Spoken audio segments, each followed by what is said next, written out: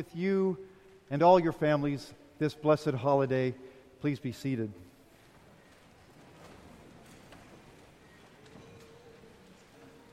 I can't relate, but I understand that the birth of a baby is pretty awesome. And that's what we celebrate now, the birth of baby Jesus. Babies are so cute. Even a fake baby Jesus lying in a manger always seems so cute. People seem to love baby Jesus, especially Ricky Bobby in the movie Talladega Nights. If you haven't seen the movie, that's okay. I'll explain. If you have seen it, shame on you. I jest. A little. The movie is a parody of the NASCAR racing scene, and the main character, Ricky Bobby, he's at a meal and saying grace, and he prays thusly, "Dear tiny infant Jesus," and the others at the table interrupt him and give him a hard time about praying to baby Jesus. But Ricky replies, "I like the baby Jesus. I like the Christmas Jesus best."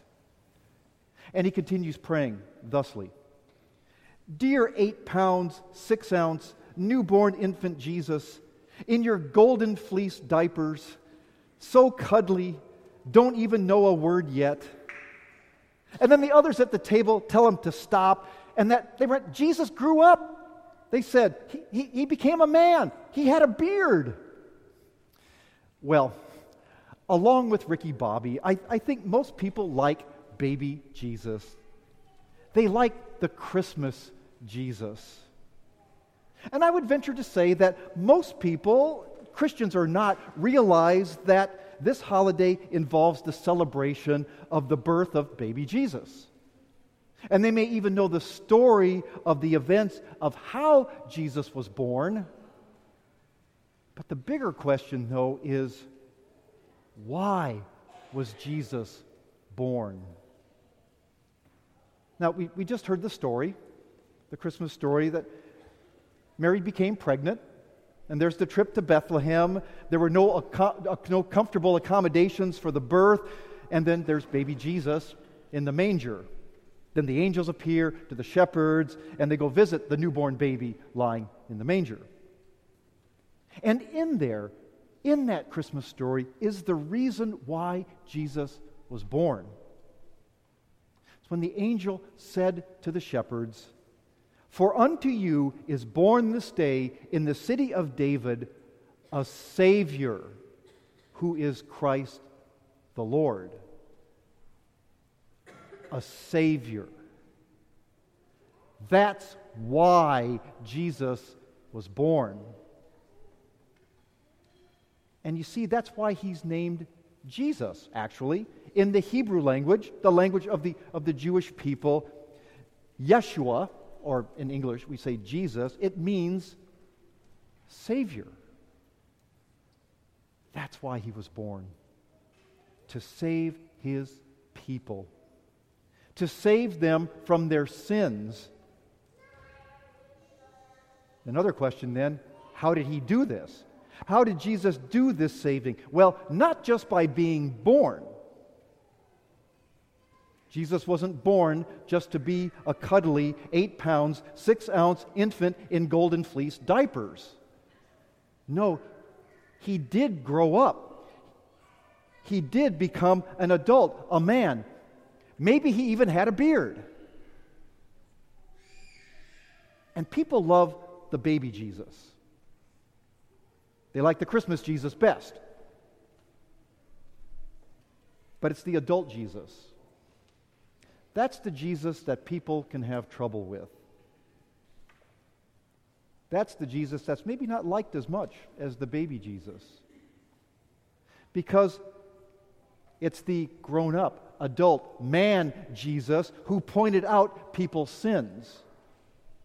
That's the Jesus who challenged people about loving God and loving others above all else. That's the Jesus who chased crooked merchants out of the temple.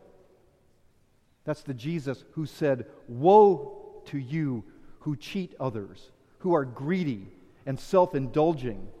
And woe to those who look good on the outside, but inwardly they're full of sin. People have trouble with the Jesus who said, repent and stop doing sinful things.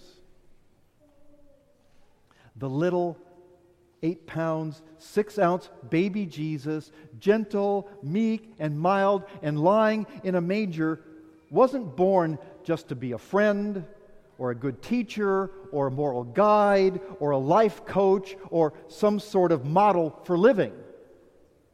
He wasn't born to be a Republican, or a Democrat, or a socialist, or anything political.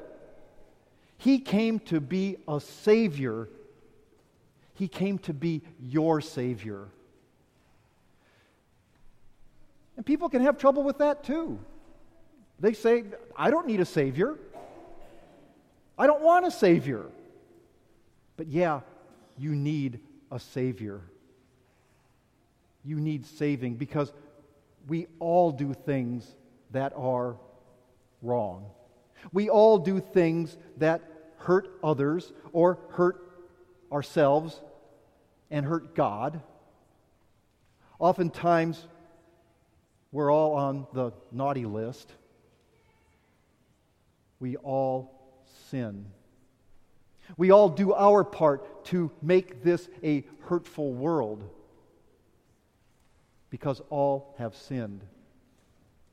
In the book of Romans in the Bible, it says, all have sinned and fall short of God's glory, and that the wages of sin is death. Death isn't just the result of sin. Death is what you deserve, what you earn because of your sin. Yeah, your sins are that bad.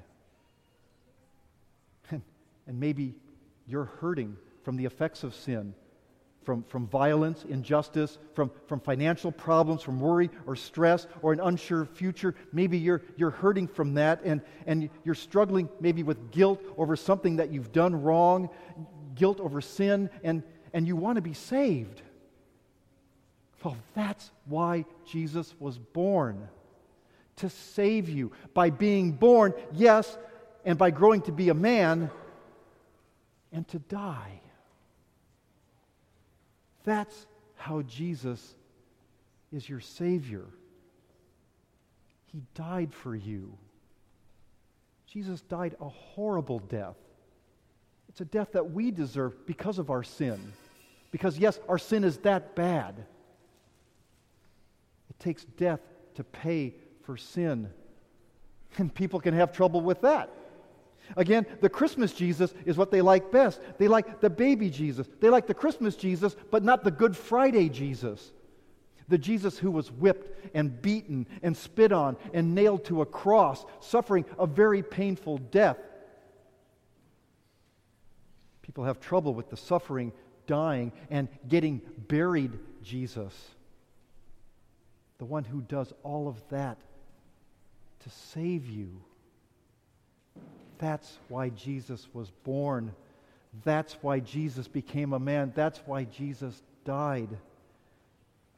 People have trouble with it because they don't want to think that their sins are that bad.